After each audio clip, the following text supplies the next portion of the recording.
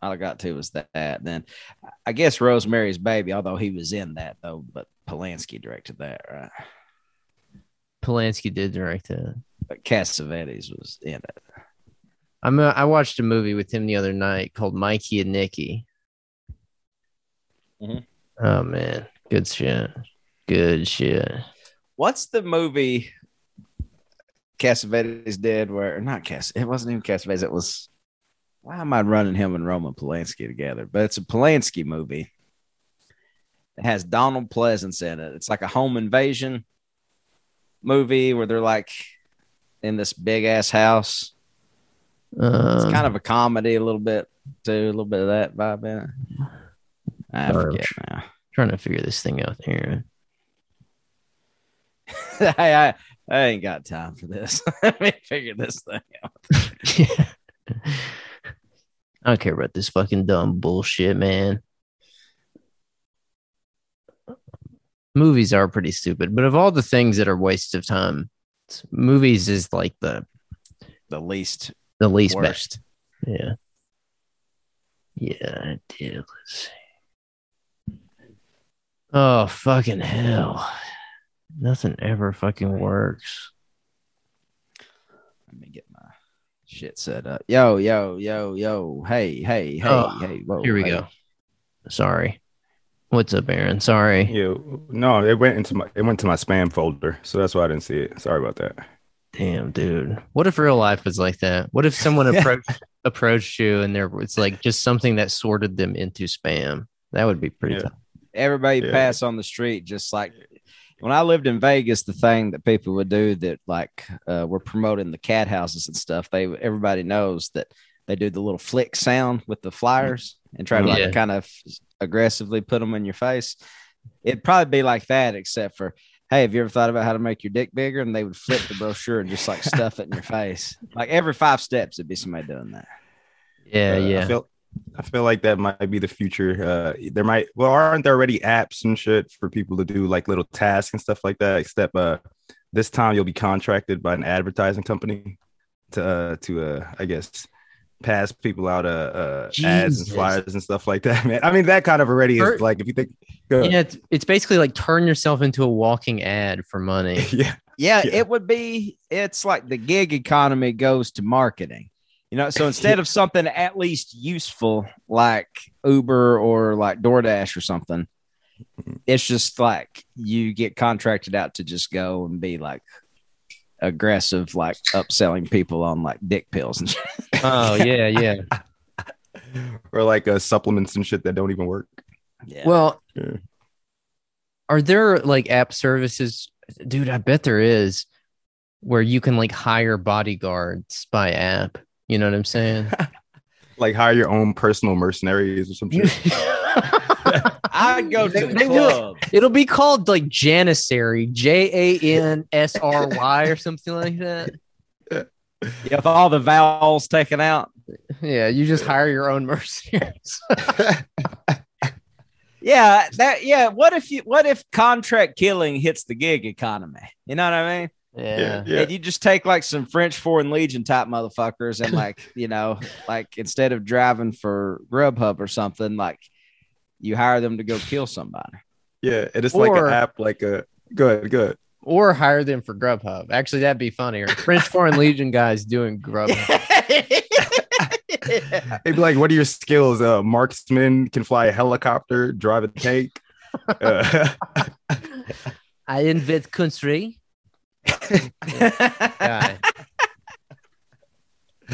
That would be fucking hilarious. Just an international mercenary, and now he just has to come to America and join the gig economy and just feel like Henry Hill at the end of Goodfellas, like a schmuck. Has to live a boring life now, or just not a boy, just a regular ass, whatever. The regular life of a mercenary out of work, right?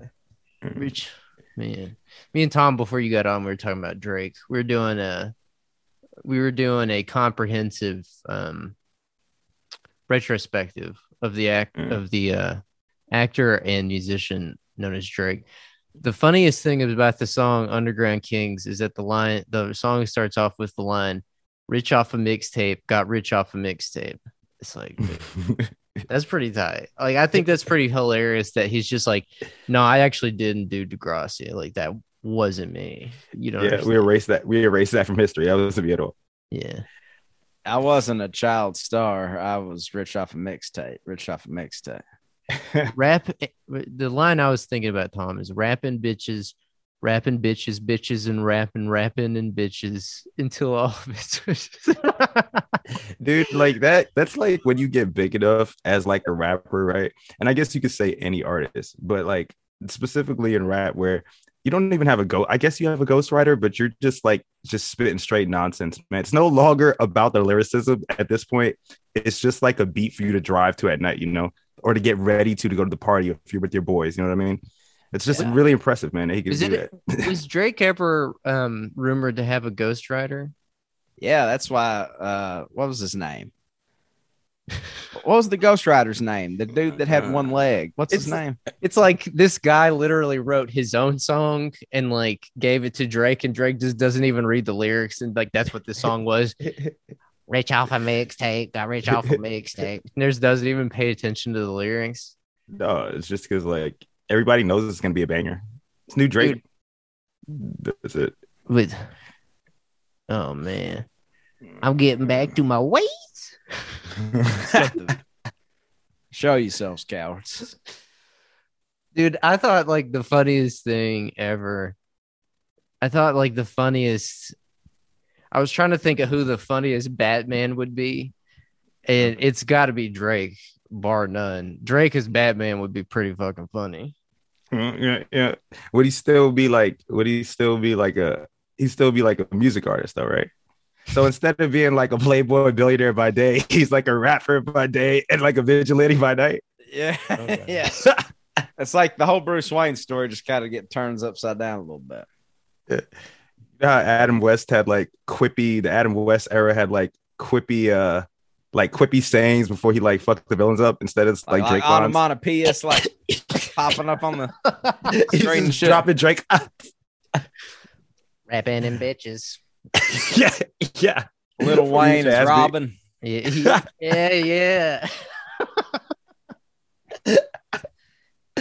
God damn. I can imagine that. Man, Drake is a guy that like I've loved much of his output, but as a person, it's like he's a guy that really benefits from being rich and famous. Yeah. I'll just say that. Yeah. You don't like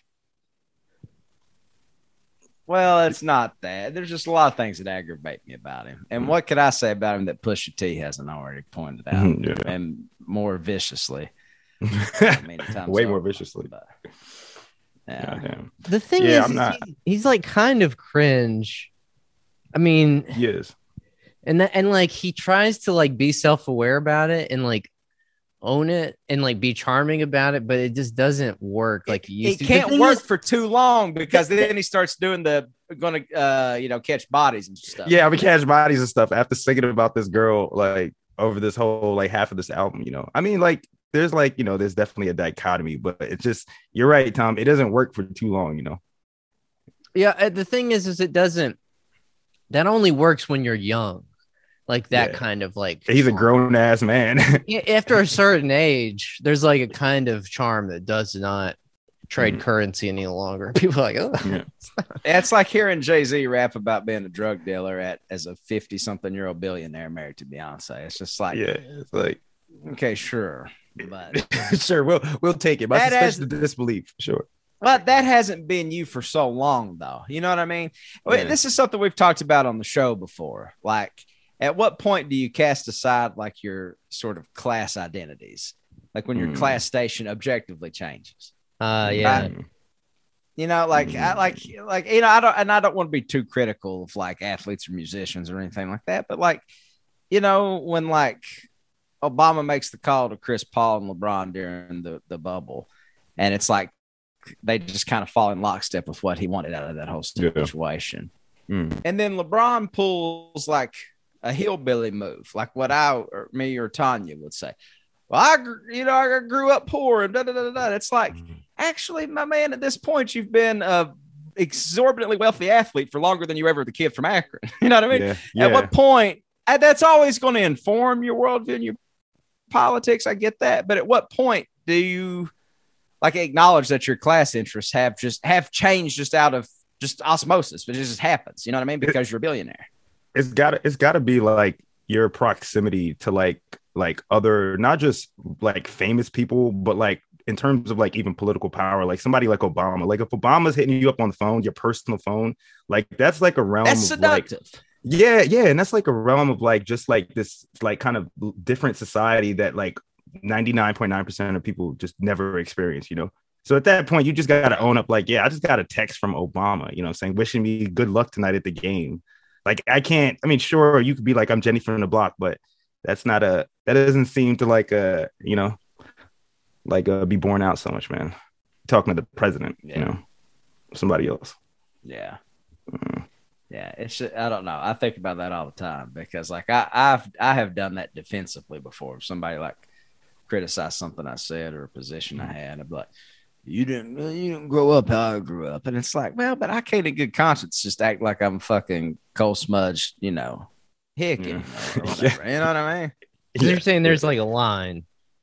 But I don't know. I'm asking like what like I guess like when does it tilt where like your latest class position like sort of nullifies, you know, like where you started in life, I guess. It's weird because like among the political class, it's like a virtue now to be like, you know, of the dirt, like hard Scrabble, like whatever. You know what I'm saying? Yeah. Because it gives you validity, like whether you're a Republican or a Democrat, you're like you're a politician of the people, right? Instead of being like a member of like this, like what Trump would call the swamp, or just this like elite, you know. It makes you more relatable, assumably. Did y'all see that article in the Vanity Fair? I wrote it this morning, or I read it this morning, and I was like fucking blown away by it. It was really good. But it's Inside the New Right, where Peter Thiel is placing his biggest bets. And it's crazy because like all of these like quote unquote like new right people on the sort of like Thiel adjacent right, I guess you could like classify them broadly under the term of like nationalist, maybe even national conservatism, maybe even like maybe even like monarchist. You know what I'm saying? Like pro Christian American values, like pro family. Like the Blake Masters guy wants to pass a law that like, or I think he like wants to make it to where every household can survive off one income to sort of like foster, you know, like the breadwinning. Like a nuclear, family. Like a reversion to a nuclear family again type of shit. Exactly. And like they all are, they're all trying to do the exact same shit though that like the media, like Bernie adjacent left has been doing for like the last 5 or 6 years. Like they're all of the intellectual upper middle class. You know what I'm saying? Like they all have arrived at these ideas through pure theoretical reason, like either in college or because of like social pressures in college shaped the way that they see the world and everything. You know what I mean? But like they are all at the end of the day, like trying to be like hard Scrabble, like Isn't that like our boy JD? I mean, isn't it somebody like that? He's the perfect example. He's the perfect example of like he's sort of the progenitor of this latest strain in a lot of ways. Yeah. But it seems like on the right now, like JD's an interesting case because it's like on the one hand, you know, there's like comments of him like talking ill of Trump resurfacing. So he's like got to straddle the line between this like new intellectual right and like this guy from the dirt. You know what I'm saying? It's like weird. I mean, called Trump he could be the American Hitler, and now he's courting his endorsement. yeah. But it's the same thing we were saying like with Jay-Z, man. You know what I'm saying? Or with anybody who you can't like at some point you can't keep claiming, or I mean, in some cases it's not even true. You can't keep claiming that you're from the block, you know. You got to straddle this fine line between believable and I guess accessible, but still somebody would want to vote for, I don't know, or listen to. I haven't read this. That Vanity Fair thing you talked about is written by friend of the show, James Pogue here, but I've not read it yet. But like that line, they're not MAGA, they're not QAnon. It's kind of interesting because I've been trying to think of a way to like all that stuff is sort of, for all intents and purposes, kind of dead, right? Like, I mean, like QAnon has kind of jumped the shark when they're shooting Satan's DNA in us, like with needles and stuff. Like, I think to some degree, most people of that vein have kind of recovered from that era mentally a little bit. Like when it was within a range of believable, I think it was seductive, even though it's never really been within a range of believable that JFK Jr. was going to come back. But there was like a lot of stuff that were like, just, I guess, what would you call them? What do you call it? Like just, like these fringe, like no, like not coincidences, but just like, what do you call them? Like serendipitous? Yeah, like those, just like these kinds of things that, like, I guess, we're like, I don't know what I'm trying to say. Like all you talking about, you mean like all of these like conditions, like it was fortuitous that this happened because all the conditions that were kind of aligned to like make these groups. Is that what you're talking about, kind of? Sort of, a little bit. Anyway, it's just interesting that it's what's happening with the right and what kind of shape it's taken now. And out of like, it's funny that any sort of even quasi-intellectual movement at all could come out of the ashes of QAnon. Yeah. That's a really good point, man. Because like, I think since like, for whatever people want to say about January 6th, I do think there's been like, I suppose Trump really like, what does the right do? So it's like, you're right, Tom, the QAnon folks, I guess those are all like the heavy anti-vaxxers, but it doesn't feel like it's like as concentrated in something like Q, or maybe it's turning into something else. I don't know. But then you have these. Yeah. The thing is, the distinction here, I wouldn't say that this group grew out of QAnon. I'd say that they kind of like have run parallel to them. The people highlighted in this piece, they're not like the true believers. These are not like the QAnon people who literally believe Hillary Clinton was executed in Guantanamo Bay or whatever. These are people that are like us, in the sense that they're intellectuals and they spend way too much time online. And so a lot of them, most of them, what I mean by intellectuals is they went to college. They went to college. They had the experience of going to a university or small. Not that we're so goddamn smart or anything. Exactly. No. Like upwardly mobile, educated people or whatever. Yeah. That's exactly what it is. But like, I do feel like American college is a unique social experience, and it serves a purpose of like class disorganization. And so like in college, like if you track what happened in like the last 20 years or so, like all of the millennials, like the people, the children of like Gen X and Boomer generation, they were all sold the lie of college and et cetera, et cetera. And like, the numbers of enrollment was like higher than it had ever been or something like that. And like I think that like being in college during like 9/11, 2003 in the Iraq war, the 2008 financial crash, the election of Obama, like it created a very specific, like sort of the seeds of a few sort of social movements in America. It's like a petri dish where all the conditions, like through what, like, I guess like millennials or like, like what coming off of Gen X went through. And you have these two kind of now opposing, and you could also call that flowering out of Obama, but you have these now two opposing kind of like intellectual, very online media spheres. You know what I mean? But it's not like, it doesn't seem to have, I can't say that. I was going to say it doesn't seem to have any political clout or power, but that's not true because like, like it seems like on the one hand, you do have like, like I guess libs of TikTok type of shit, but it also seems like this is trickling to the people that don't readily seem, they're insane, but they're not like embedded in the QAnon shit, I guess it'll be people like JD Vance, I guess, is a perfect example. Let me ask this. So, because you brought up the libs of TikTok thing, and it's, pertinent at the moment. But like Terrence, where would you classify like the DeSantis people and all those stuff. Is this what James is talking about, or is Sort that like of. a whole separate thing? Sort of. I mean, like they feed off of each other. These people are in some ways even beyond critical race theory stuff.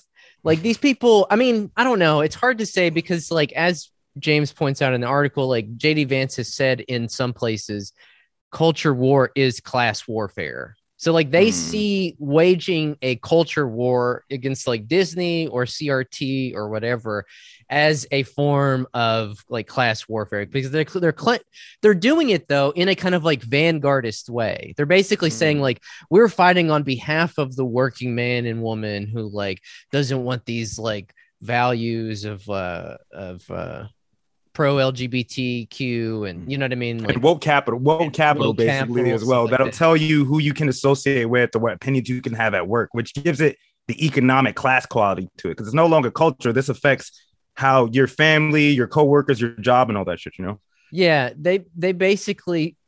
So man, I'm not gonna do his article justice, but basically, these people do support the DeSantis approach, and obviously they want Trump support and stuff like that, but they're thinking even more long term. Like they're thinking, for example, like what would it necessitate, like what like political economic events would need to occur for our society to actually reflect those values. And so they think, most of them, I think this is the theme he's kind of going at throughout the article, is that many of them keep coming back to this idea of like a dictatorship, a monarchy, a coup. They need some sort of, I mean, obviously, because like even the left asks these questions, like, okay, if we were going to get to a point where we could overthrow the government, how would we even do that? Like, what would that even look like?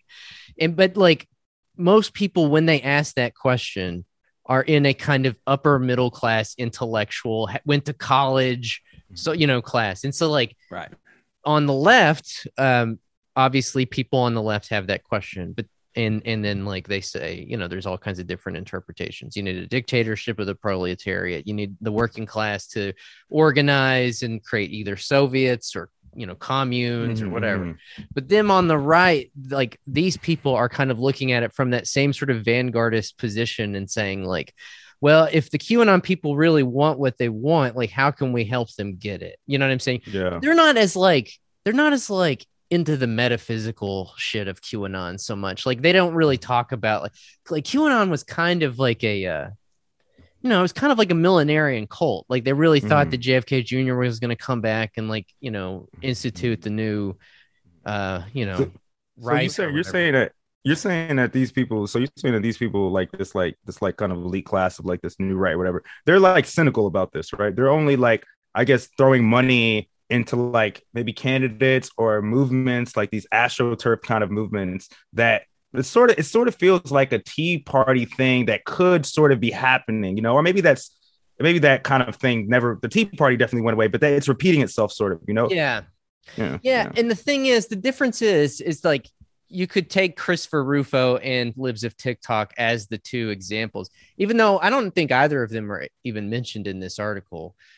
Because I feel like Rufo is kind of adjacent. He's definitely, you know, up there along with like JD Vance and Blake Masters or whatever. He's kind of like, I have to assume that he's very cynical. Like these are all like I'm saying, these are all college educated people. They're cowards at heart. They have, just like us. I mean, including Like the rest of us, cowards at heart. Exactly. They have no real convictions, mostly because we're a little bit different. I mean, but like they have no real convictions because all of their ideas were arrived at through like reasoning, rationale, the triangulation of other people, you know, how much they can trigger certain types of people, like what gets them accepted through various doors, mostly in college and in the years after college. And so like, they're all cynical people.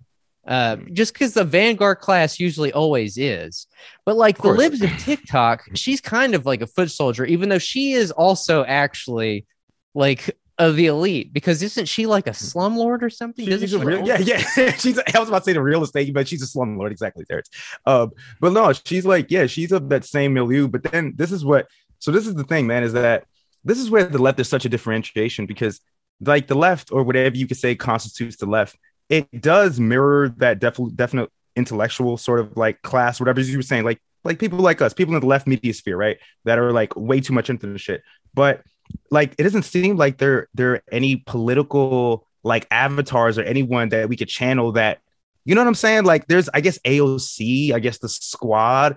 But if we're talking about the other side, you got like Ron DeSantis, you got JD Vance who's running. I mean, even Marjorie Taylor Greene, where would she be on that?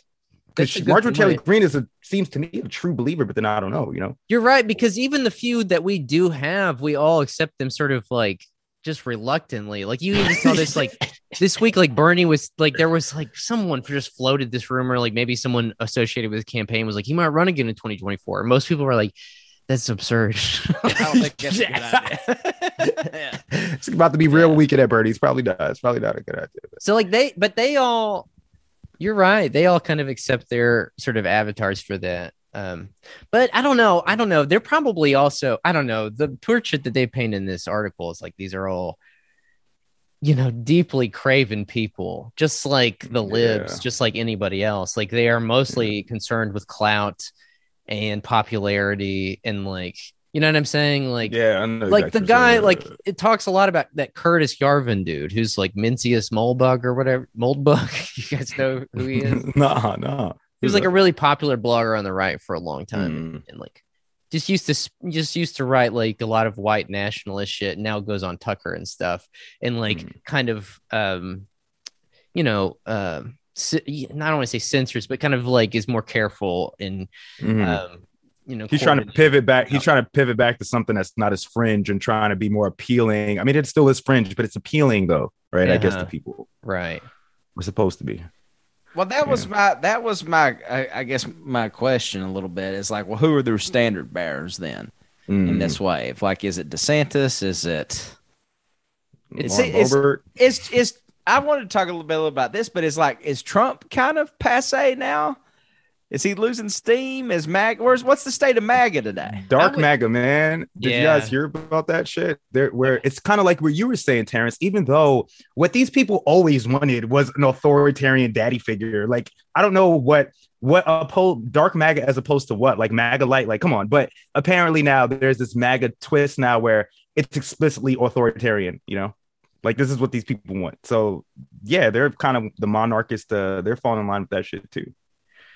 Well, that's the thing. Like, I kind of assume that they're sort of, you know, they're willing to feed off of Trump's potential success in 2024.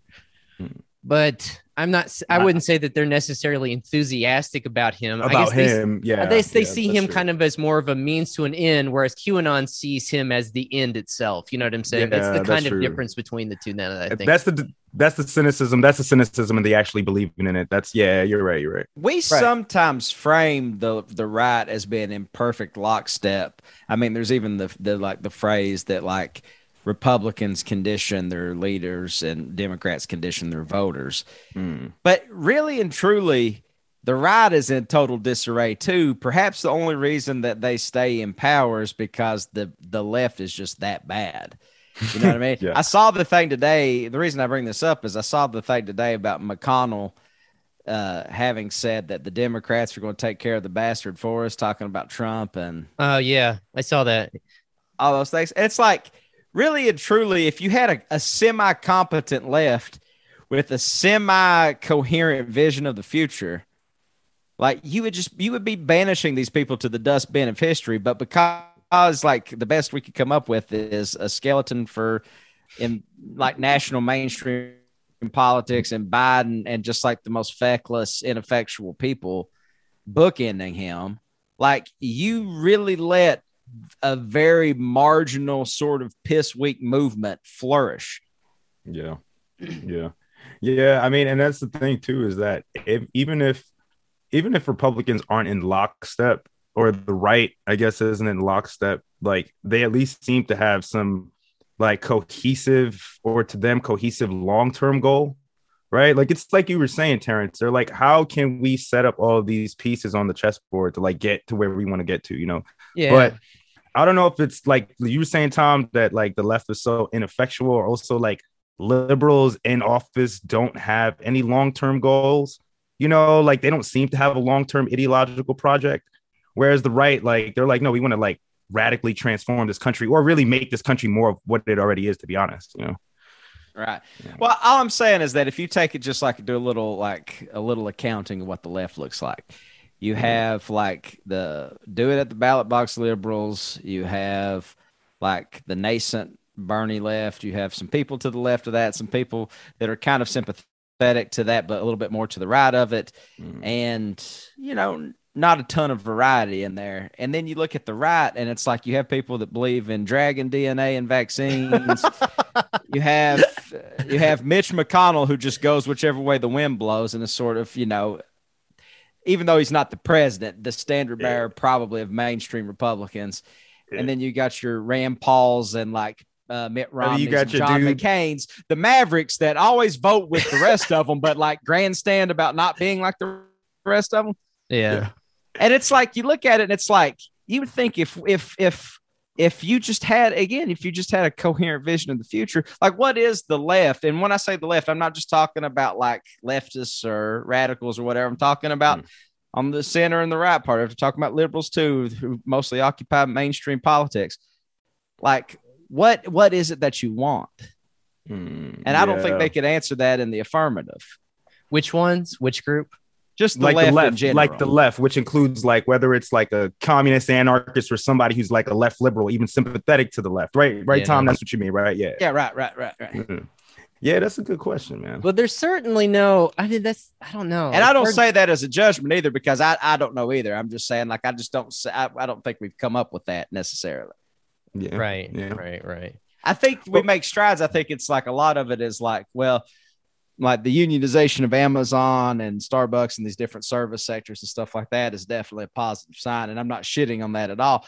But I feel like, like that is like, those are good signs, but not necessarily pointed toward any sort of like longer term project. No, the thing is that these kind of right wingers are now trying to embrace that. Like, a few weeks ago, we read that Compact Mag or whatever, right? They had an article on there just like about how the unions had been kneecapped and stuff. Like, these are people that are looking for a more, it's crazy because in 2017, the sort of like future of America that they want, we kind of thought was relegated to these sort of small, right-wing neo-Nazi groups like Traditionalist Workers Party. Remember them? Yeah, right. Identity Europa, like Richard Spencer and stuff. Like these people, like their ideas have kind of been now sucked up by because those people were also mostly intellect. I mean, Richard Spencer, obviously, like I think he's got like a master's or something. Like,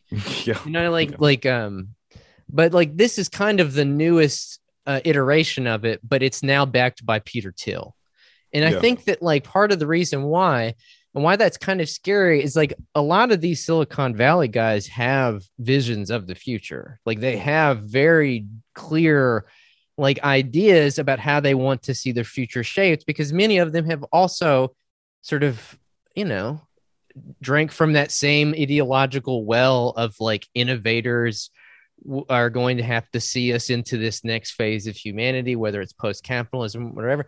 And I'm sorry, even leftist thinkers have contributed to that. Like, I love the fucking Mars Trilogy book by Kim Stanley Robinson, but like in that book, like there is no, he cannot really even envision a future in which there aren't some benevolent overlords who like patrician class. Yeah, exactly. And that may be true. I don't know. I mean, I really don't know.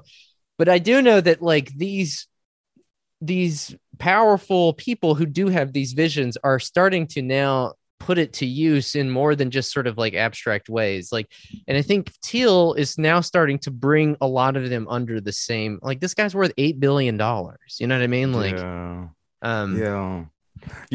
these people definitely have like this, like, I mean, they're futurists, right? But it's just like, what kind of future as opposed to the one that, the left mean? What does that mean? It's a word that I've seen.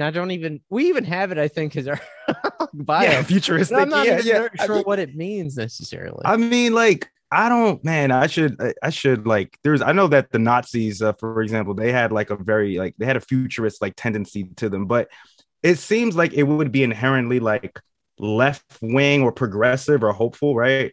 but I don't think that's necessarily true. I guess it's supposed to be about like the progression of like human continuity, but like these people are futurists, but they also like have ideas that would take us into the past. You know what I'm saying? So it's like, how do you reconcile that? How do you reconcile like these like fucking like, or it you seems know, like their vision is like almost like a Kanye West-esque vision where we're going to have a lot of like pretty cool, innovative, nice things, but like the billionaire class is going to rule over all of us. They might be a little bit nicer, but still it's a patrician class.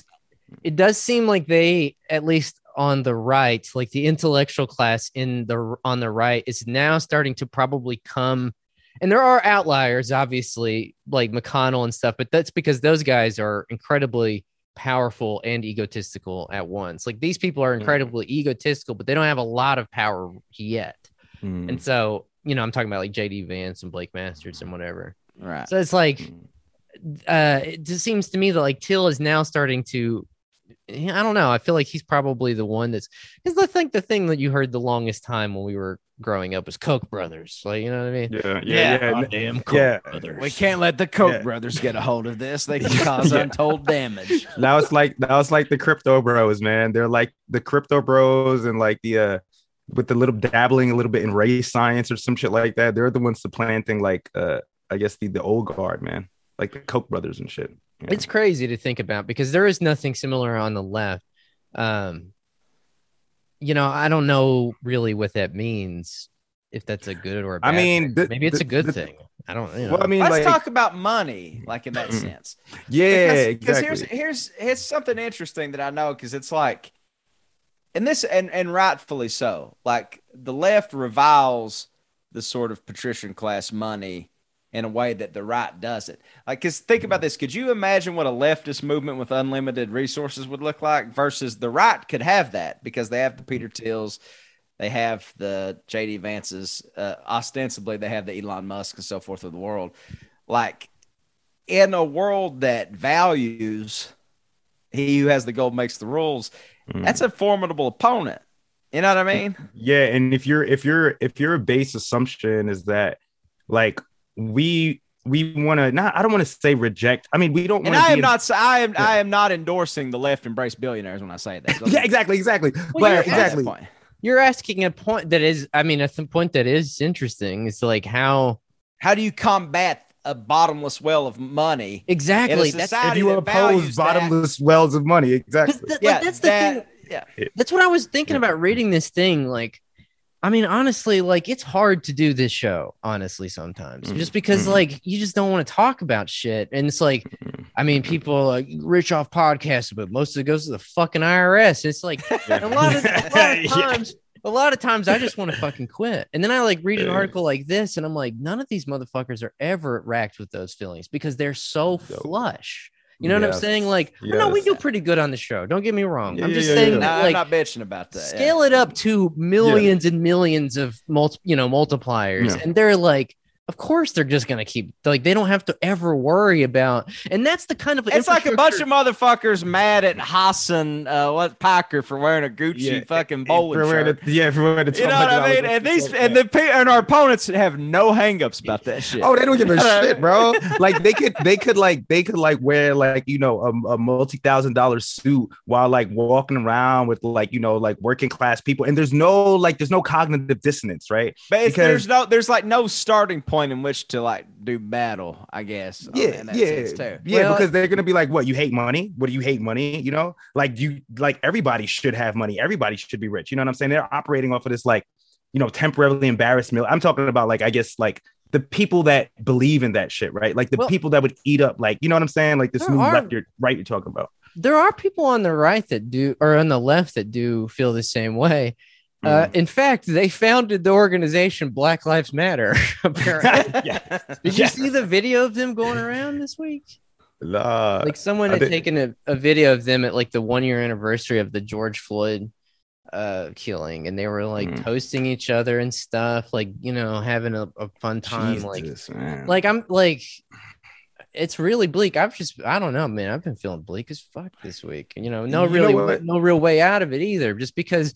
like I feel like there's been several pieces that came out that kind of revealed there was that Vanity Fair thing, and then there was that Washington Post thing about the libs of TikTok. Like there's these pieces that came out that kind of like revealed the infrastructure that like knit together is the right. You know what I'm saying? Yeah. And it's just like, how the fuck do you compete with that? Like, that's the first thing that comes to mind. The second thing is like, are we losing? And it's like they're convinced that we are actually winning. They tell their people that, obviously, like they know, obviously. Well, they got to make us seem like we're winning, but like, you know, we're weak at the same time, right?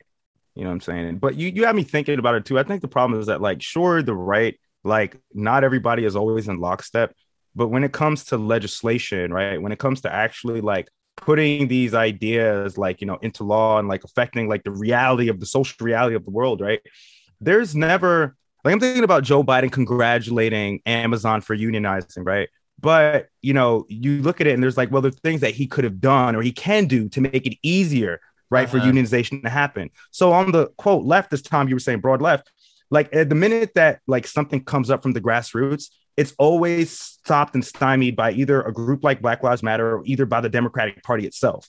On the right, those ideas actually trickle up and like from the culture, whether it's libs of TikTok, whatever, and get a boatload of cash behind it. Yeah, and they get cash behind it and they make it fucking legislation. Where on the left, like we're being stopped by like fucking octogenarians like Biden and shit like that. You know what I'm saying? Yeah, honestly, or like groups like BLM, I guess. It does. No, it really does suck because when you look at it that way, what happened in the last 10 years is that there were sort of social movements of genuine like working class origin, like Black Lives Matter. And I even say Bernie, but that's not even, that's more, I think that honestly, I think that was more of a cross class thing in the sense that like a lot of, you know, college educated people kind of joined in on that. But regardless, both of them were just picked clean by this like larger NGO nonprofit world and also all this other stuff. But it's like, I think it's genuinely necessary for like the left, if it's going to continue, whether it's like the Amazon unionization stuff or even, you know, street mobilization and stuff, is that like anything that resembles an institutional form probably is a COINTEL operation. Yeah, it's already infected. Designed to take the knees out of that social movement before it can gain any traction or organization. Like, bro, it's like the Resident Evil virus, bro. Like, how else do you exactly? How the fuck else do you explain that? Like, you had these massive like riots and protests last year, or, you know, 2 years ago. Like at the big, not to mention in the middle of a pandemic that we all thought like was at least going to unstable something and result in some sort of social unrest. How does it not get channeled upwards into any kind of social change? The only explanation I guess there are a few explanations. You could just say that the working class is deficient and will never be able to organize itself and institute any kind of change. And if you believe that, I don't know why the fuck you're still doing this. The only other alternative is that it was from the very beginning targeted by the federal government and corporate power in these sort of like NGO nonprofit form or whatever to, as you know, in like it was targeted for COINTEL operation for some sort of large scale counterinsurgency operation to demobilize it. And if that's the case, and which I do think that's the case, the problem is like, how do you stop that or do anything about it? You know what I mean? Like, man, I like you, I've been thinking about this a lot. And I think about it all the time, but especially lately is like, you know, coming out of, I mean, I guess we already had Biden, right?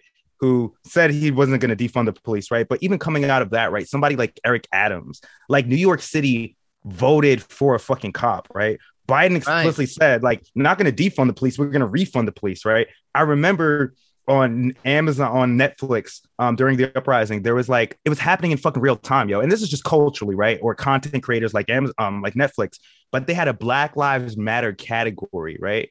I remember that. And which The Lion King, for some fucking reason, was in that category. Even you're right, like they even, I guarantee you, they probably put Black Panther in there, which is like the message of it is literally like the CIA's okay. Yeah, dude, they're selling. Good. You could trust the feds that murdered Fred Hampton. The same people that murdered Fred Hampton are the goodies now. Bro, the Fred Hampton movie that came out, Judas and the Black Messiah, it was from the point of view of the fucking informant, right? Dude. So it's like they're mediating our struggle, whatever struggle it is, our struggle, this collective struggle, like back to us, knowing that we're complacent because we're not going to do shit. Because if you're watching Judas and the Black Messiah, a Netflix Black Lives Matter category, you're practicing some sort of activism, some sort of social justice by the content you consume, you know? Dude, this is why I think that the left's only chance, if it's to have an answer to JD Vance's like formulation, like culture war is class warfare, I do think that message does resonate with some people, and that's what's scary about it. That's what I find very scary about it. And I've seen it, you know, just from living in the small town I live in. You just like, I do think that has some resonance. If the left is going to have any chance of combating that, the only way it's going to present an alternative is to get extremely paranoid. I mean this literally. We genuinely need to start casting a worldview that says, like, all right, if the right says that all culture is poison, the left should say the same thing. Look, it's all there to indoctrinate you. That's not even a stretch. Listen, look at all that's just the reality. That is literally just her. Yeah. That's what I'm saying. Like the right doesn't even believe it like that. You know what I mean? Because it favors them really ultimately in the end.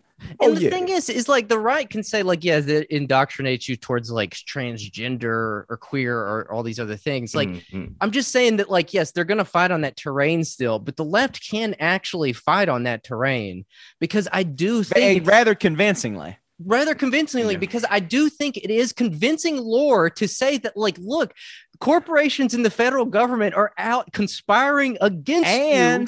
There's a real conspiracy. Exactly. And let's not forget, friends, they're already getting out in front of it. Like the liberals and the mainstream Democrats are already getting out in front of it. Disinformation, misinformation, all these things. They're trying to get out in front of it so they can cast you as a kook once we develop that mindset of like mainstreaming the idea of questioning and everything. Yes, yo, do y'all remember it was like this chart or something that some lady created where it was conspiracy theories that are the most believable and plausible, and then it goes up to like conspiracy theories that are like batshit insane, which I think like what was included in the batshit insane one? They put stuff that actually was just objectively provable and true, right? Just right under the craziest shit. Exactly. I just want to respond though and say like, because I understand how somebody could be listening to this and be like, well, that's going to be a lot of help. Look, people turn on each other and they rat each other out and kick each other out of movements and stuff. Like, I don't think that's not actually what I'm talking about. I'm talking about like a critique, a worldview that sees the larger sort of like liberal capitalist, whatever you want to call it. That on the right, they call it the cathedral. It's nerdy as fuck. These are nerds. That sounds so fucking nerdy. The cathedral. Yeah. I'm saying like, but it's gaining purchase. And I don't know, maybe it's not. Maybe you could say that the QAnon people are still, but I'm just saying the left can convincingly say that there is something similar, a larger operation. I mean, it is Alex Jones. There is info. But let me ask you a question though, Terrence. Like, these guys are becoming the InfoWars of the left.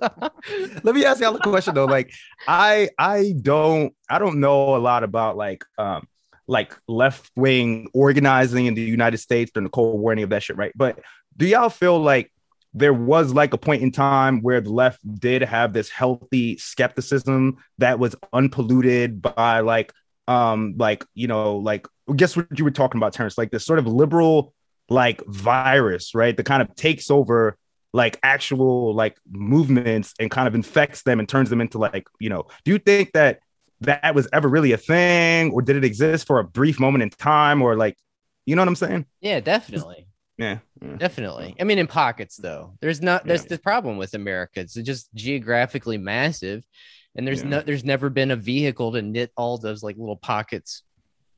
You know, there's never been a large sort of infrastructural organization or whatever that can knit those pockets together. Oh yeah, well I'm thinking the Black Panthers, the YPO and shit like that. Well, there's even like the CIO, like the was even started kind of as that. On the broader scale.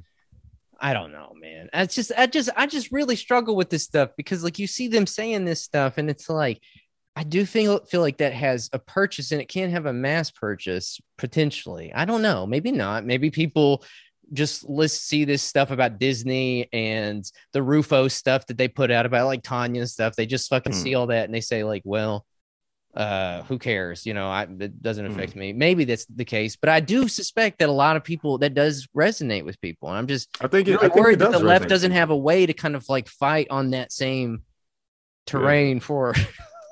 Yeah. Well, let me ask you a question. Like this fascination with the Russians that really the re-fascination with the Russians, it probably didn't completely go away post-Cold War, but like there was a point in time, I guess probably around Trump where like, you know, it's like the Russian this and it started upticking and it's kind of crescendoed into the Ukraine situation, right? Mm-hmm.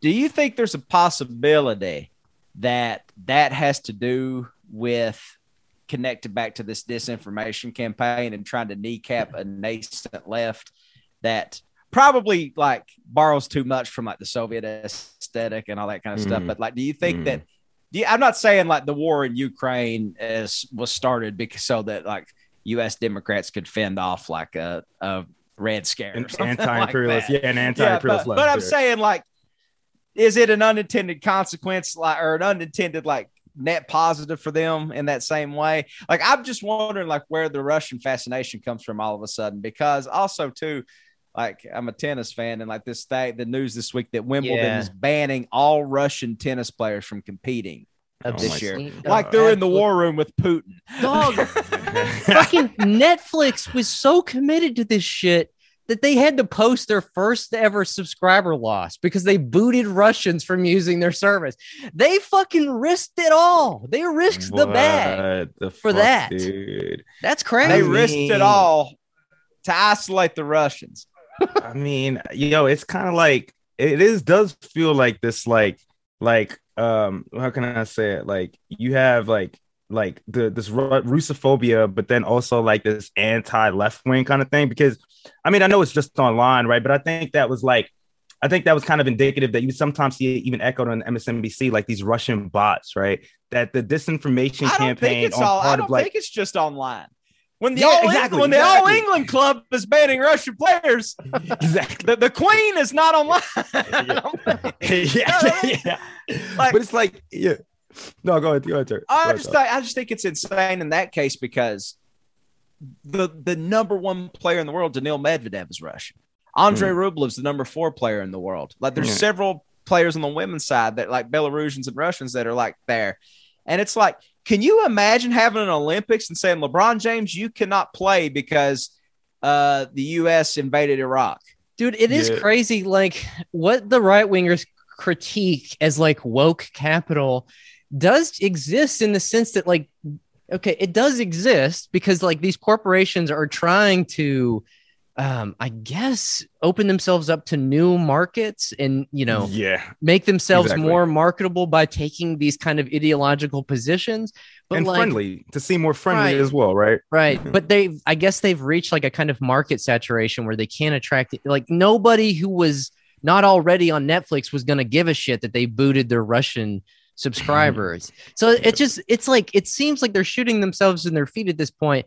And that's why I've been curious to see kind of how the Disney thing plays out, because yes, people said that this stuff has been going on since the 90s, and it has, but it definitely feels now like it's not so fringe anymore. Like the Birches, the Birchers aren't the only ones saying this now. It's people with the actual ability to sort of like confront them.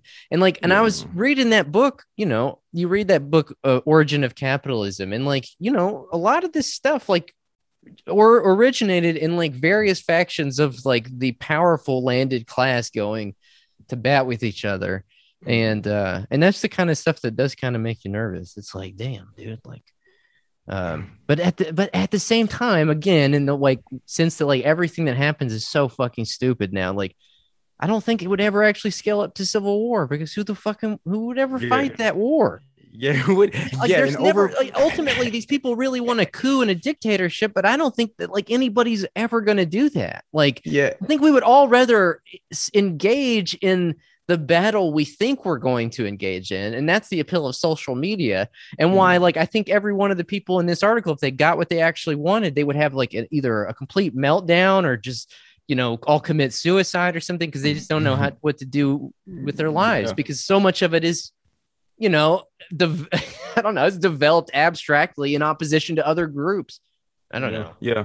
I mean, no, man, it's like, I think you said it once, like there's not going to be like, if anything, it's not going to be this great, like climactic, like war of good versus evil of like, the left versus the right or anything like that. It'll probably just be like, little skirmishes and battles with cops and maybe militia groups while everybody sits at home and just sort of engages in this like ideological culture war, the theater without actually theater. Yeah, everybody loves the spectacle in the theater, right? Yeah, exactly. Yeah, man. I mean, I don't know. Well, I mean, I struggle because it's like, again, like, I don't know. I kind of had a bad feeling in my stomach after reading that, and the only reason I say like, I mean, I guess I too am sort of saying this cynically, like, but I do also believe that like, these are compelling stories, but like the right has been able to successfully, paint a portrait of a larger conspiracy. Yeah. A war on for your mind, basically. Yeah. And you know what? That's the thing about like people that I guess now you can't call them all conspiracy theorists, because I guess conspiracy would imply that it's like seems like widespread, like they just believe this shit generally now, right? Like it's not something in the fringes anymore, like you were saying. But the thing about that is like the left could easily be like, yo, there's a real conspiracy, right? There's this conspiracy of capital, but it seems like, I don't know, man. I'm just like, it seems like doesn't resonate. It doesn't, but I think the left is scared. I think sometimes the left, and like, I'm thinking of liberals, especially too, like liberals always terrified of like the way that other people, the right is going to react to what they have to say. Right. So they say everything in the mindset of like, okay, the Republicans going to like me for this, for saying this, is the right going to like me for this. And like, it seems like even like whatever you call the socialist left, the Bernie type left, that even we have been like kind of like, no, I'm not kooky. I'm not a conspiracy theorist. I'm not skeptical. We even sort of adopt this self-policing instead of actually being like, no, we should be like fully fledged, like paranoid in the sense like you're saying, Terrence, like, no, they're actually right. They're like, instead, I don't know. A healthy skepticism that says I wouldn't put it past them, but that doesn't devolve into like your great granddad was this, and this, and that. You know what I mean? Yeah. I mean, like, some of that is warranted if like it's like a shitty person or whatever. You know what I mean? Like, I don't know. I mean, you definitely got cranks on the left, man, but like those, like it's like on the right, like there are no cranks. I guess they're all cranks. Like there's no differentiation anymore, Well, the thing is all we're talking ultimately at the end of the day is like an online space. So it's like, even if you talk about this, like what the left needs to do is adopt a certain sort of critical distance from the world and, do this and don't do this. It's like ultimately you're just policing like the rules of discourse in an online cybernetic. It's hard. And you come back around till So like, I mean, ultimately, if you're really about that life, if you're really about it, you have to fucking just be a Luddite completely. You just have to destroy the fucking machines. I don't know how else to do it, honestly. Because like I've been racking my brain. Obviously, like no one's gonna give me the reins and say, Terrence, figure out the left. Like tell us what to do. But here you go. Do something with it. But you do something with it. Terrence, you think the thing is though, is like if it was possible, everybody just like abandoned like the left in the pursuit of its aims and like we all just abandoned technology. The thing is like, yo, like that Libs of TikTok story was like really interesting because like this is an account that is not affiliated with any official organ of the Republican Party or of the right, but that like literally like people like Joe Rogan and then Tucker Carlson are like sharing on their shows and stuff. And it's like DeSantis's press secretary spent like all day melting down about that story. Yeah, there's nothing like that on like I mean, there's nothing like that at all. Like, and who is NBC like, like showing tweets of? No, like, that's right. You're wrong, buddy. You're wrong, buddy. You never heard of Occupy Democrats? Oh my God, yeah, the Occupy Democrat. Retweet if you think this mother should go to jail. For like Retweet if you think we should behead Russians in the streets. That shit was so tight, dude. God damn. But yeah, man. I don't know, man. I think about it too, and I'm like, man, like if we seed, like, and then when I say we, it's even hard to say we because there is no fucking left. I was talking about this with a friend. Like, there is no fucking like for me to say like, but broadly speaking, sure. That's like, the thing. No, I'm sorry, Aaron. Go ahead. No, I was just saying if we see like if we see like the media landscape to them, if we see like this culture war of ideas, then I mean, I don't know. I mean, is it really going to change anything? It seems like they're fucking winning at this already, whether we participate in or not. You know, I don't know. And what does that mean to participate in it? Does it mean more Black Lives Matter categories on Netflix and shit? Like, I don't know what it means for the left to participate in the culture war, you know? Well, I mean, it's weird because like earlier a second you said like, you know, you take that basic premise, like there's a conspiracy or whatever against you and say, well, the conspiracy is capitalism. The interesting thing about that, though, is like who are we talking to and where are we doing it? It's like this question of location that I just keep coming back to. It's like if you were to go, like, how would you even go to a person with a message at this point anyways? I mean, I guess you could stand on the street corner with the fucking, you know, soapbox and scream at people. That doesn't feel like that's really working anymore. But the soap, you know, but like online, it's not really doing the same. And then like, obviously, like, the funny thing about the Bernie thing is that like canvassing was in itself a way to kind of get at the answer to this question. People were like, again, this kind of like vanguard intellectual class was like, how do we go and interface with the working people? And so it's like, okay, we'll go knock on their doors. All right. Yeah, that makes sense. We'll go knock on their doors. and then like that didn't really work either. You know what I mean? So it's like the left is kind of like, and maybe the right faces this too. But the right has institutions like churches and like town hall meetings that they congregate at. Well, in media itself, like because they waged the culture war in this way, they are much more like better positioned to like mobilize people because like if the problem that is making your life bad, the character on the Disney movie that gets a period, then like you can go and like turn out in the streets and fucking whatever.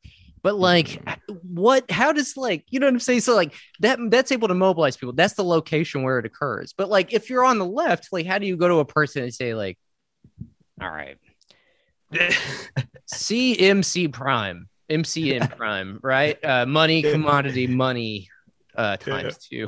Like, it's like, it's not as like, it's like the right, it almost seems like just the culture in this country, just like sort of the sort of in-bake like I don't know, like patriarchy and racism and sexism and all that shit, right? Like it seems like it's so baked into this country and its apparatuses are readily like available to the right, where it makes it much easier for them to peddle this shit, you know?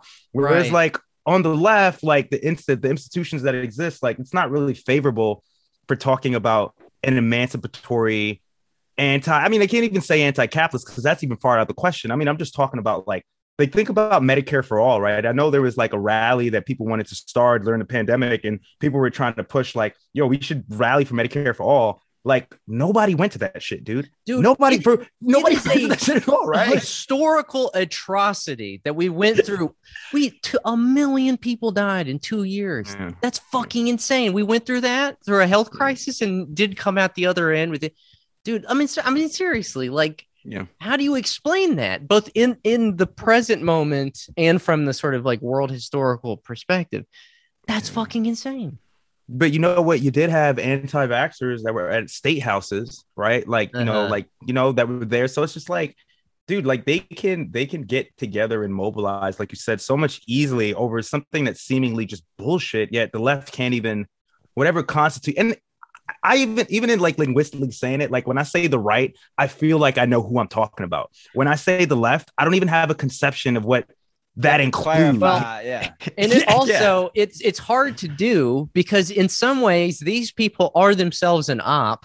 Because like in some ways I have a hard time critiquing the left because I'm really scared and nervous of coming across as one of these people, because like a post-left person, like the post-left, because like the post-left are kind of in this group that they're explaining. Like there were people in this story that he talked about that used to be on the left and sort of matriculated over to the right. You know what I'm saying? So it's like it's hard to like critique it because it's like you don't want to come across as one of those people.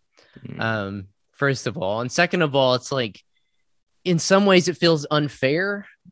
Because like how do you even critique something to the extent that it does exist that is so massive, like kicking a puppy? Exactly, it's so underfunded and so small, like in terms of numbers. Like it's so rapidly like hopeless in some ways, man. Like I'm not saying like generally speaking, but it does seem to be like this sense of defeatism that's baked into the left, where like sure, the Republicans or the right is always like they're always like losers, right? They're always sore losers and they're always whining. But I think that they have conviction in like that one day they will succeed.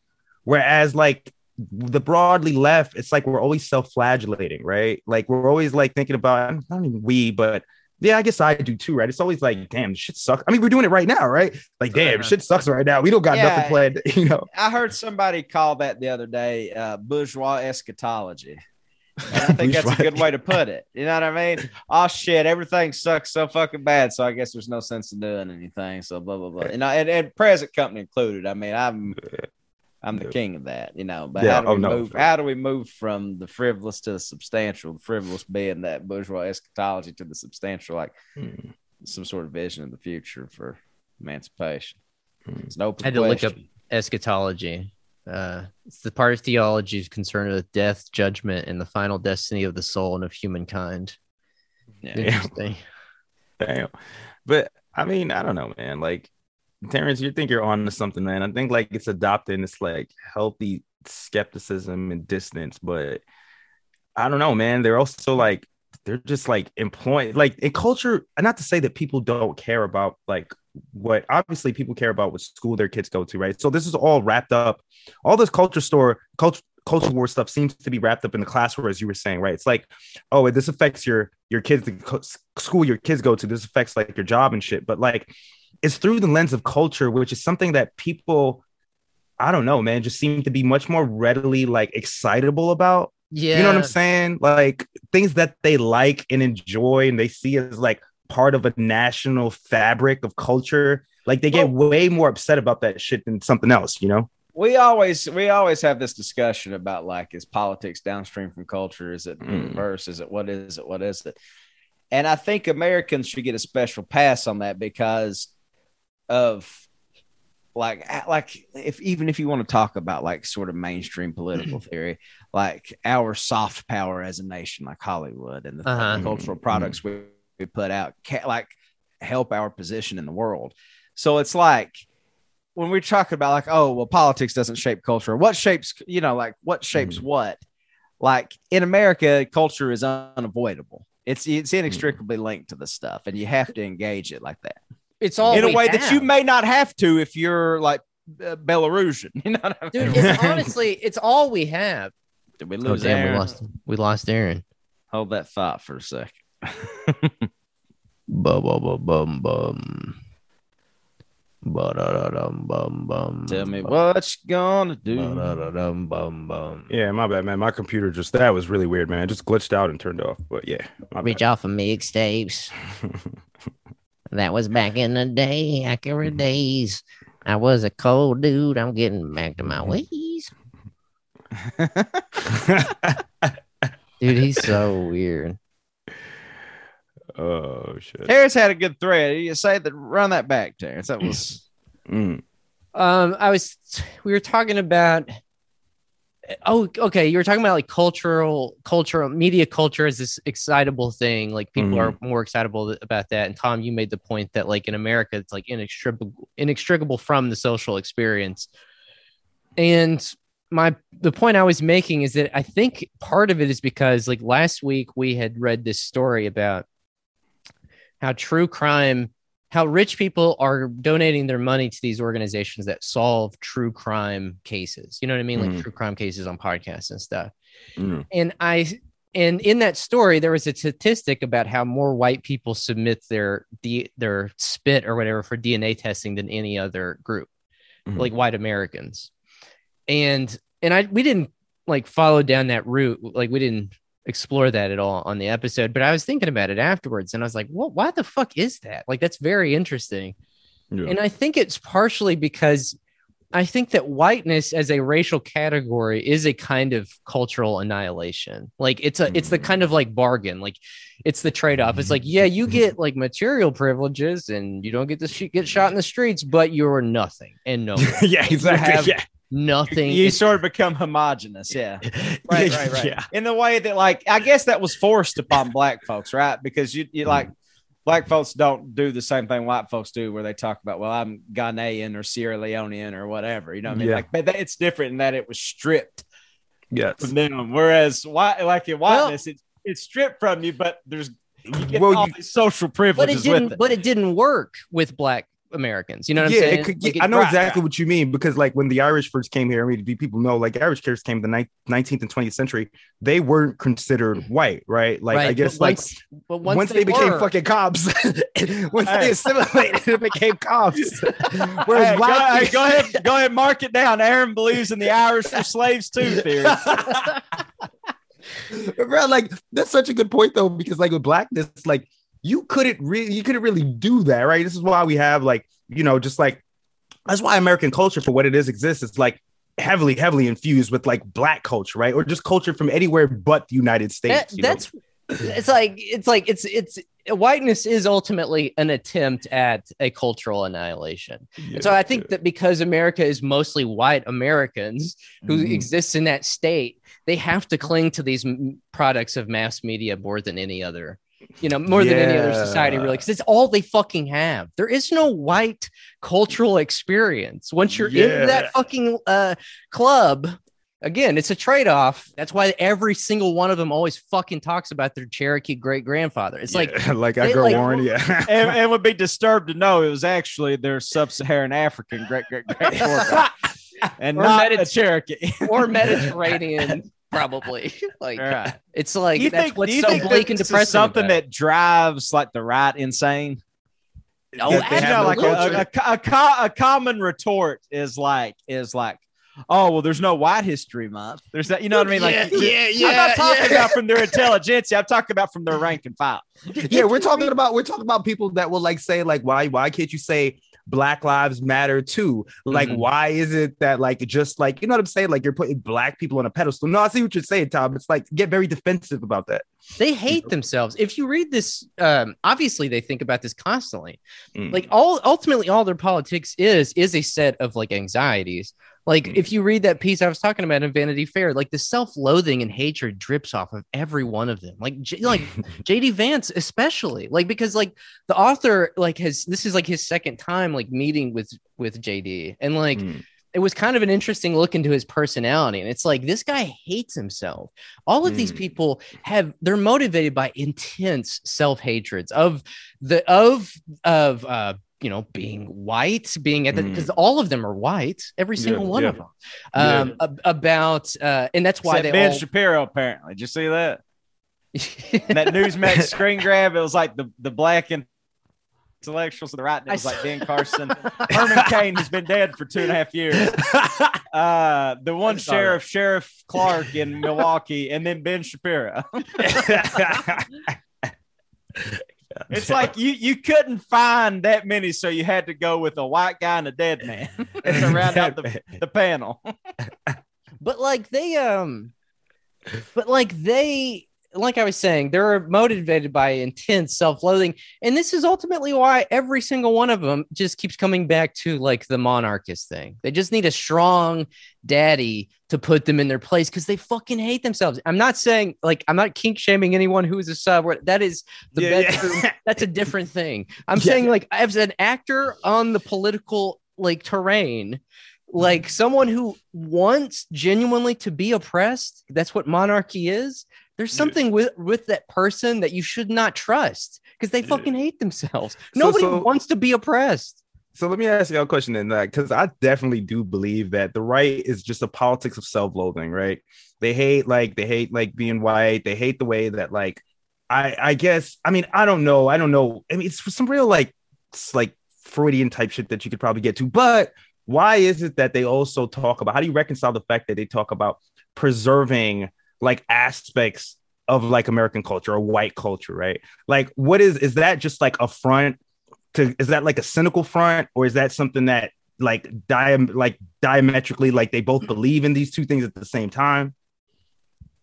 I think that they think that it's the reason society used to be quote unquote good and culture used to be quote unquote good. Like they're chasing the cart, right? Like they think that because the only thing they had for the longest time was mass culture, because like they're white, they're miserable, they're at the top of society, blah blah blah. Like because that's all they had, and that started to sour like in their mouth, it just fucking went to ash in their mouth. Like then they started like attacking reasons for why they think that sort of went away, why it was sort of disturbed, and why there are these like subversive and like gender ideas out there and all this other stuff. Like they think that it's because the family dissolved.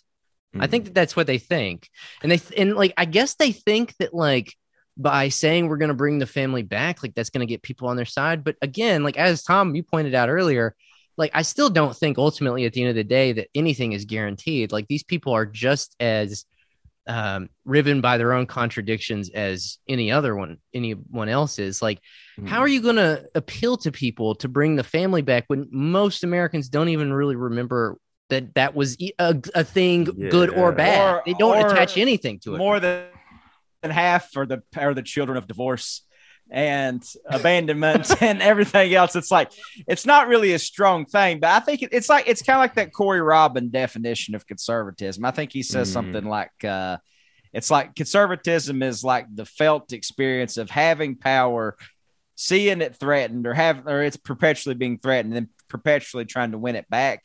And I think they see it, the way they do that, as like bringing it back to the family and all these things. But like it's a kind of a fiction because it was never with the family.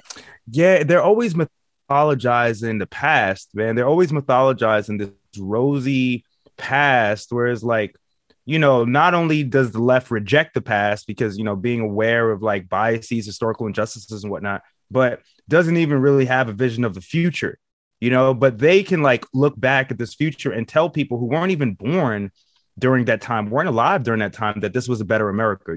This is when we had a national identity and a national character, I guess.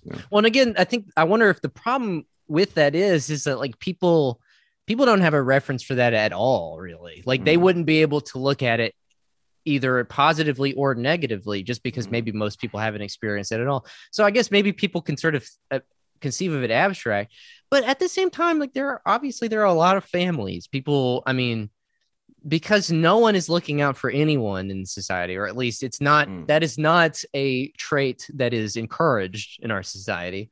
Like families, a lot of people have to fall back on. And so, and that's the part that does kind of scare me, that like people, say, I mean, I don't know. It's the whole like idea of abolishing the family and everything. Like it's one of those things that like I would love to debate and talk about, but like way in the future. It just feels like one of those things that like, how could you even talk about it? How could you even talk about that now, right? Like, I mean, it's just so abstract. yeah And I mean, something that I think makes, like, if that's something that you want to debate, like on like a like you can't even debate that on a national platform, because that's only going to justify everything that the right thinks about the left. And I'm not saying that the left should, it's not like, I'm not saying that the left should be conscious necessarily of pissing off the right the way that the liberals are, but it's just like you're saying, Terrence, it's a non-starter. You can't even have that conversation. But also, family is not bad for everybody. Exactly, that too. You know what I mean? It's like an amoral thing. It's neither good. I mean, it can be bad. It can be awful. Well, right? I do. But it can also be very supportive and great. I do think that there is worth in asking whether it should be abolished. When the question was first posed by like Engels, obviously we lived in a much different society. So like, I think that like there are critiques of it that are valid, and that go beyond whether it's a good or bad experience for anybody. Like, I do think if you were to press me on an abstract, purely intellectual level, I think it needs to be rethinked anyways, like how we conceive of family. But I don't, like, at the same time, it doesn't matter, because like we're in a moment of crisis, and why the fuck, how could you have, that is the thing I keep coming back to too in this article, and that everybody comes back to, is that like we are in a moment of crisis. And I don't even know if they believe that. Like, some of these people, it seems like maybe they're just kind of garden variety, like edgelord accelerationists. But like they're kind of like embracing the Unabomber stuff. They're all fucking nerds, and they like want to be Catholics again. And like, I mean, just shit that's just like not cool, but like to them, it's kind of more of an aesthetic. Like, I can see how like a certain kind of intellectual in New York could be like, I'm monarchist now, like just to kind of like be maybe edgy, or I don't know, just the next big thing or something. I don't know. I mean, it's kind of like, I mean, I don't know, man. Yeah. It's like when I was like a kid, my best friend Pete was a Catholic, and I was really attracted to like ritual and ceremony when I was a kid, because we just didn't really have it in the same way, the church I grew up in. So I just went around telling people that I was like Catholic because I went to church with him one time, because I liked all the traffics of that. That's what it kind of reminds me of. It's like, you just kind of like, do you really want to be Catholic, or are you just like attracted to ritual and ceremony in a way that, like, you know what I mean? Yeah, and aesthetic as well. Yeah, man. I don't know. Well, I don't know, man. It just seems like, on the one hand, it's like we don't, like, I don't know, Terrence, because I'm thinking about like, how do you combat that, right? Like, do you just like are there structural barriers why we can't ape what they're doing on the right? Is there like, I don't know, like a crisis of conviction? Like, I don't know, man, because it does seem like, not to be dour, I mean, you know, we guess we've been like lamenting the whole show, but like it does feel like they're winning, though, you know? Yeah, it does feel like they're winning, man. I've felt that for at least a month or two now. I mean, honestly, like, at least since the stuff with Tanya happened, I've been feeling like, like these people, like Tom put it best to me one day, like, and I don't know what this means, but you know, Tom put it best. It's like these people, they fight in a different way. They're out to ruin lives, and ultimately the left isn't out to do that. Like they are, like, obviously, like the left is out to, I don't know what the left would be out to do, to the extent that it even exists. Like, I guess organize the working class. These sort of like vague principles or ideals, but like these people, like they're out to ruin lives. I think like they're ultimately heartless, cruel people. You know what it's like, man? It's like I'm thinking about you know, because I'm a comic book nerd, and I'm thinking about the villains, the arch nemesis of Superman, that the ones that get to him the most are the ones that, and I'm not calling the left like Superman, like saintly, like, you know, but the fact that people would even, like, for me personally, I might politically disagree with you, but I still want you to have healthcare. I still want you to have a roof over your head, right? Like, the villains that attack Superman the hardest are the ones that understand that because of his care and concern for humanity, there's certain things that he won't do. Whereas they fight dirty. They don't give a shit. They'll threaten the lives of the people that he loves, but he won't do something like that in return, right? So it's like, we're literally fighting with people that are willing to like gut you, and you're using like, you know what I'm saying? Like, I don't know, like kitty gloves, you know? So it's like, I'm not saying that the left should be willing to like, although I do not care if you are somebody like the Libs of TikTok shit. Me personally, I don't give a shit what happens to chick if she gets doxxed or whatever. I don't know. I don't give a shit personally, right? But I still want people to be, I don't know. It's confusing, man.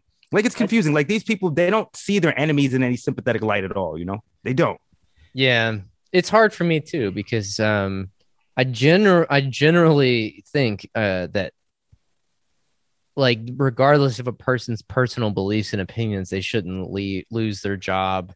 If they're like a person, you know, who's having a hard time, you know what I mean? Like, who I think Libs of TikTok should lose her job as slumlord. I do think that. I think things that I can't even say happened to her. Exactly. It happened to her. Christopher Rufo and all the rest. I will say this. Especially so.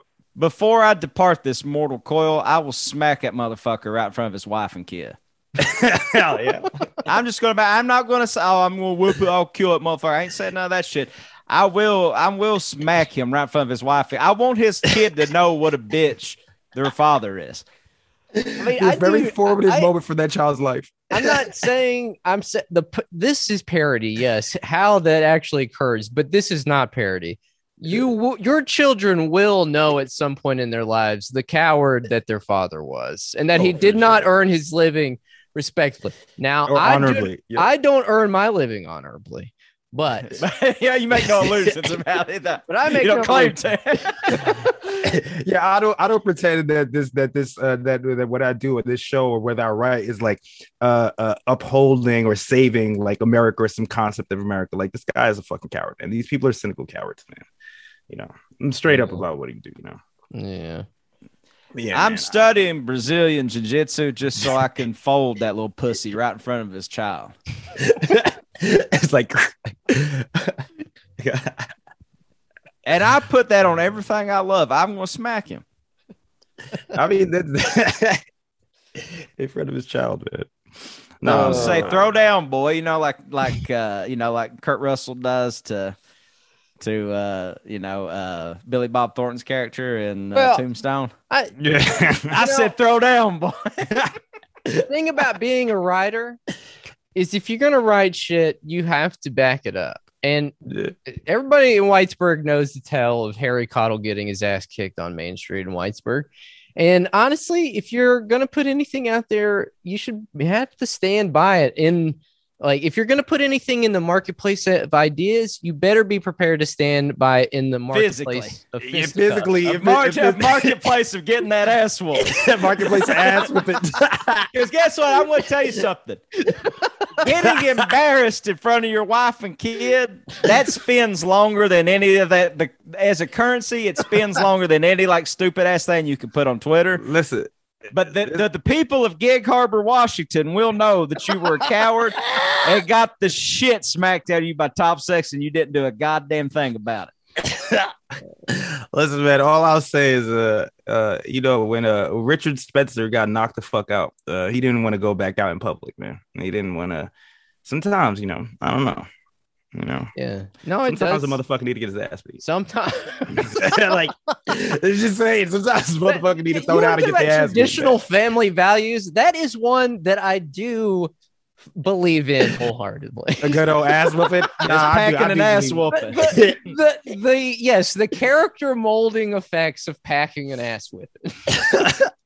I'm not saying it should be a pattern, a regularity, something that happens often. Because every once in a while you need to pack one. here's my thing with Rufo though. It's like I'm not going to sit here and claim I'm this, I'm that, I'll fucking all this thing. He has so viscerally rankled me though. He would have to kill me to get me to keep from tearing his flesh from the skeleton. You know what I mean? Like I would gouge his eyeballs out of his skull if I saw him right now. I'm so angry. You know what I mean? I'm trying to work past that. I am. This is parody. Just if anybody with the legal degrees listening. But and I mean, see, this is the thing though, man. It's like you were saying, Terrence, we're not. I don't know, man. Maybe the left has to do some reckoning, man, because we're not fighting against people fighting fair. The thing is, there's no left. Have a motherfucking like Congress. Call it like the first international Congress or whatever the fuck you want to call it. Just fucking meet at a place and say, this is what we're going to do for the next year. Like, Trillbillies can't do that, obviously, but there are fucking people with money out there. That's how they used to do it in the Mexican Revolution. They just said, all right, we're going to have a Continental Congress or some shit. If you want to overthrow the government or you want to change things, just come and we'll fucking sit in a room and talk about it and smoke fucking cigars and like wear crazy hats. Oh, and then also, too, you have Pancho Villa and Emiliano Zapata were also like going and taking rich people's money and stuff, bandito style, you know? And that's how they fund that shit. It's just like all institutions and everything have been completely worn down on the left. I don't even know who the fuck could do that. I mean, I guess you could be like, you either need rich people a la Engels, or you need benevolent gangsters. Yeah, bro. A la Pancho Villa. Well, the thing is, man, is like we were saying before, is like because like once it gets to like a certain like policy recommendation that the left has or whatever, once it gets to like a certain point, like in that NGO nonprofit and like also like actual like people who hold power in office, like it just fizzles out, man. Like we need somebody who's either going to be committed to the shit all the way through, or we just need to like what you were saying, Tom. We need to just like loot their houses, and take their fucking money. You're right, dude. If you were to call like a fucking Continental Congress or whatever the fuck dumb bullshit I just said, you would just get the same. Usual suspects. You get the same people picking at the carcass, the same people picking at the carcass. Exactly. You get all the same people, and like they would just say all the same things. Yeah, I don't know, man. No, that's why you stand out. The Continental Congress, arm the fuck up. You can't let no libs in. Nobody who looks like they work for an NGO can come in. Nobody who looks like they serve office can come in. You just bar these motherfuckers from coming. I'm still calling for a righteous gangsterismo with insanity characteristics. we need loons and gangsters and thieves but with a heart toward the working class. I am in agreement with you. You need people who, you're right, they got the look, they've got crazy eyes. Like, I don't know what's going to happen afterwards. Like, will they burn my house down after this? Yes, you need a little bit of lunacy, some wild card. As we said on the Patreon, you're right. And that's kind of what I was getting at with like the idea earlier of like a larger sort of like op or a conspiracy or whatever. It's just like, a lot of people can talk on those terms. They understand. A lot of people are crazy. I mean, you gotta embrace it. You just gotta embrace the crazy. You just gotta embrace the crazy, man. The right's embracing it. They always embrace it.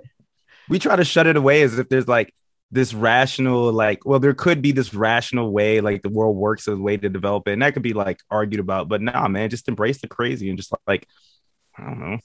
Yeah, I mean, maybe there's nothing wrong with that word. Maybe all of our rationalist explanations for how the world got to be the way it is.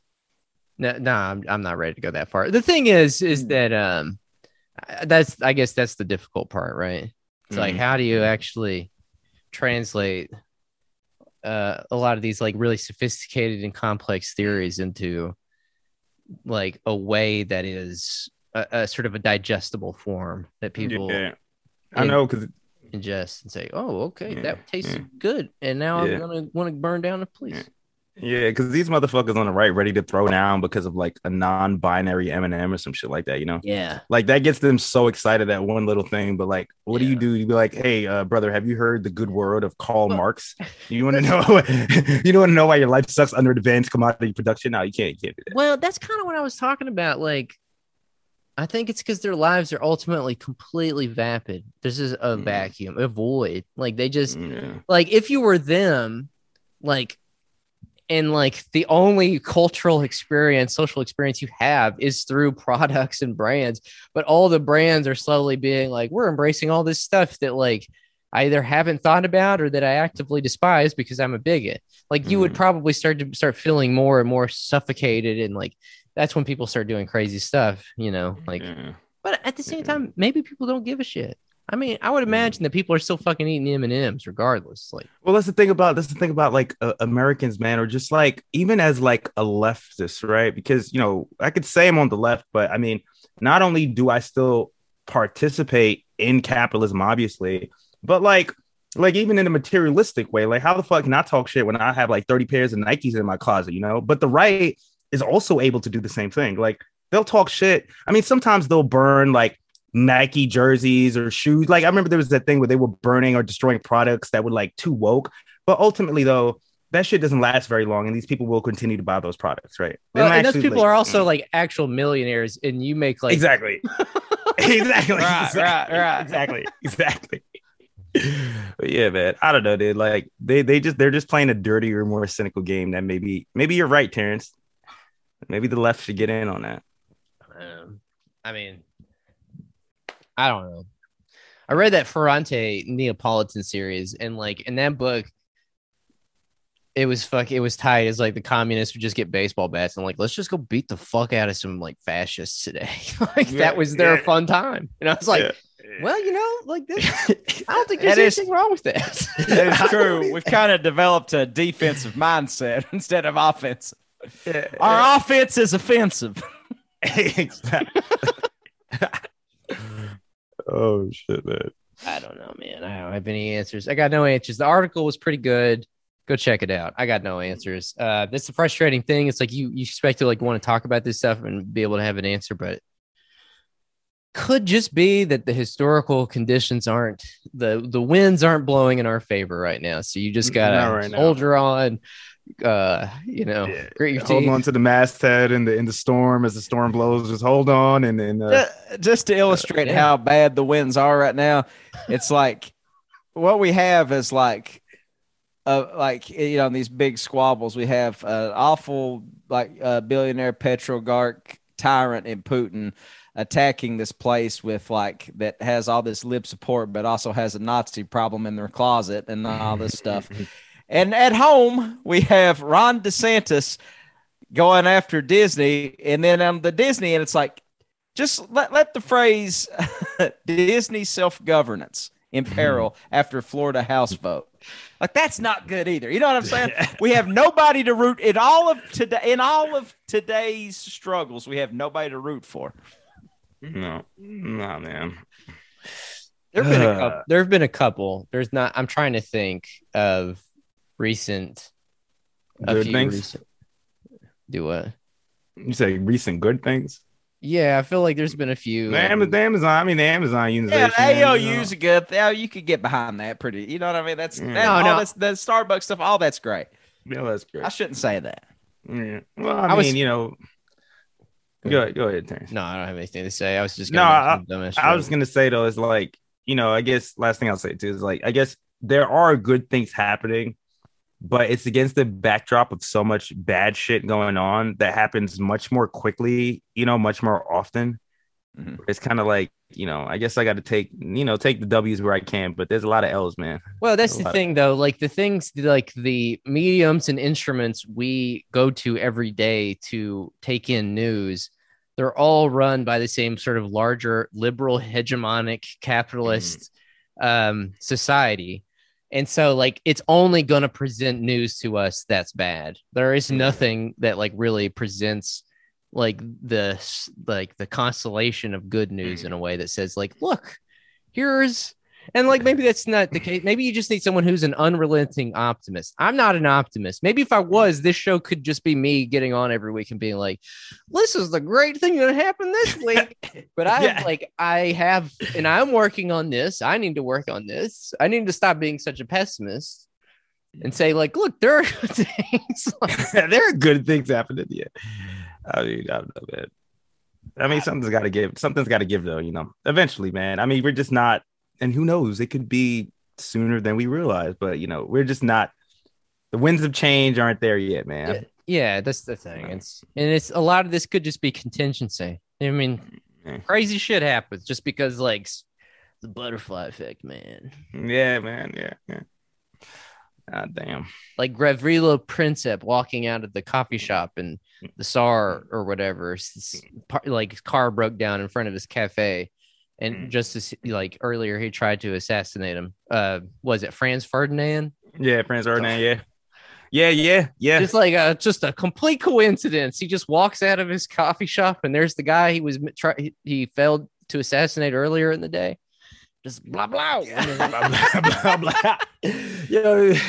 Imagine how lucky he was, man, to catch that body. God damn. Man. Yeah, exactly. It was like, you don't get many second chances in this life, kids. You don't. You don't. But when you do, it alters the course of history. Yeah. Like forever. The odds that his car would like break down in front of that. Yeah. So many things the stars had to align so perfectly for that to happen. Yeah. We just got to hit like this, unprecedented, unimaginably rare cosmic event, man. And, we'll be all right. All right. Well, that's probably that calls it for today. If you all want to continue listening, go to the Patreon. We've been putting out fire on the Patreon lately, so go check out the Patreon. patreon.com/Trillbilly Workers Party. I think that's all I've got to plug for now. Anything else? Anything you guys want to plug? No. Yeah, I've never have anything going on. Damn. No, me neither. I had plans to talk the entire episode about Batman. I did not plan to talk about the right wing. So maybe we can do that. I like episodes like this where we just talk through stuff without making pronouncements about things. But I do feel strongly about my new philosophy of righteous gangsterismo with insane characteristics. Yeah. I'm gonna flesh that out a little bit more. Yeah, we do need like some whimsical but like uncanny and really incredibly dangerous with left-wing sympathies. He probably wears like a nice suit, you know. Just like you like hear about like these documents on the left that like, you know, the Port Huron statement or, you know, even the Communist Manifesto, Tom Sexton's like inaugural message into sexism, righteous gangsterismo with insane characteristics. Yeah. That like that's your monograph, like your pamphlet that you've put. It's like dropped on the marketplace by sort of like Thomas Paine, like Rights of Man or Common Sense or whatever. Yeah. And it's just going to open up with my screed about smacking Rufo. And some people need smacked. Yeah, damn. Oh my God. There's a righteous fist haunting the Puget Sound of Washington State. righteous right hook. Righteous right hook. Right. A small bit of cosmic justice that his name appears beside Ken Pinions, the guy that had his got peritonitis from getting fucked in the ass by a horse in what's called the Newman Claw horse incident. As under the notable residents tab of Gig Harbor, Washington, Chris Rufo, right beside Ken, Mr. Hands Pinion. I feel like that's fortuitous, man. It's not a mistake. Christopher Allah gave me a little something. Christopher getting these hands, Rufo's right above Ken, Mr. Hands. Mr. Hands, yeah. One's Mr. Hands and one's Mr. Fixing to get these hands. Mr. Fixing to get these hands, motherfucker. God damn. All right. Well, let's call it, fellas. Thanks for listening, everybody. Go check out the Patreon. We'll talk to you next time. Bye. Peace out.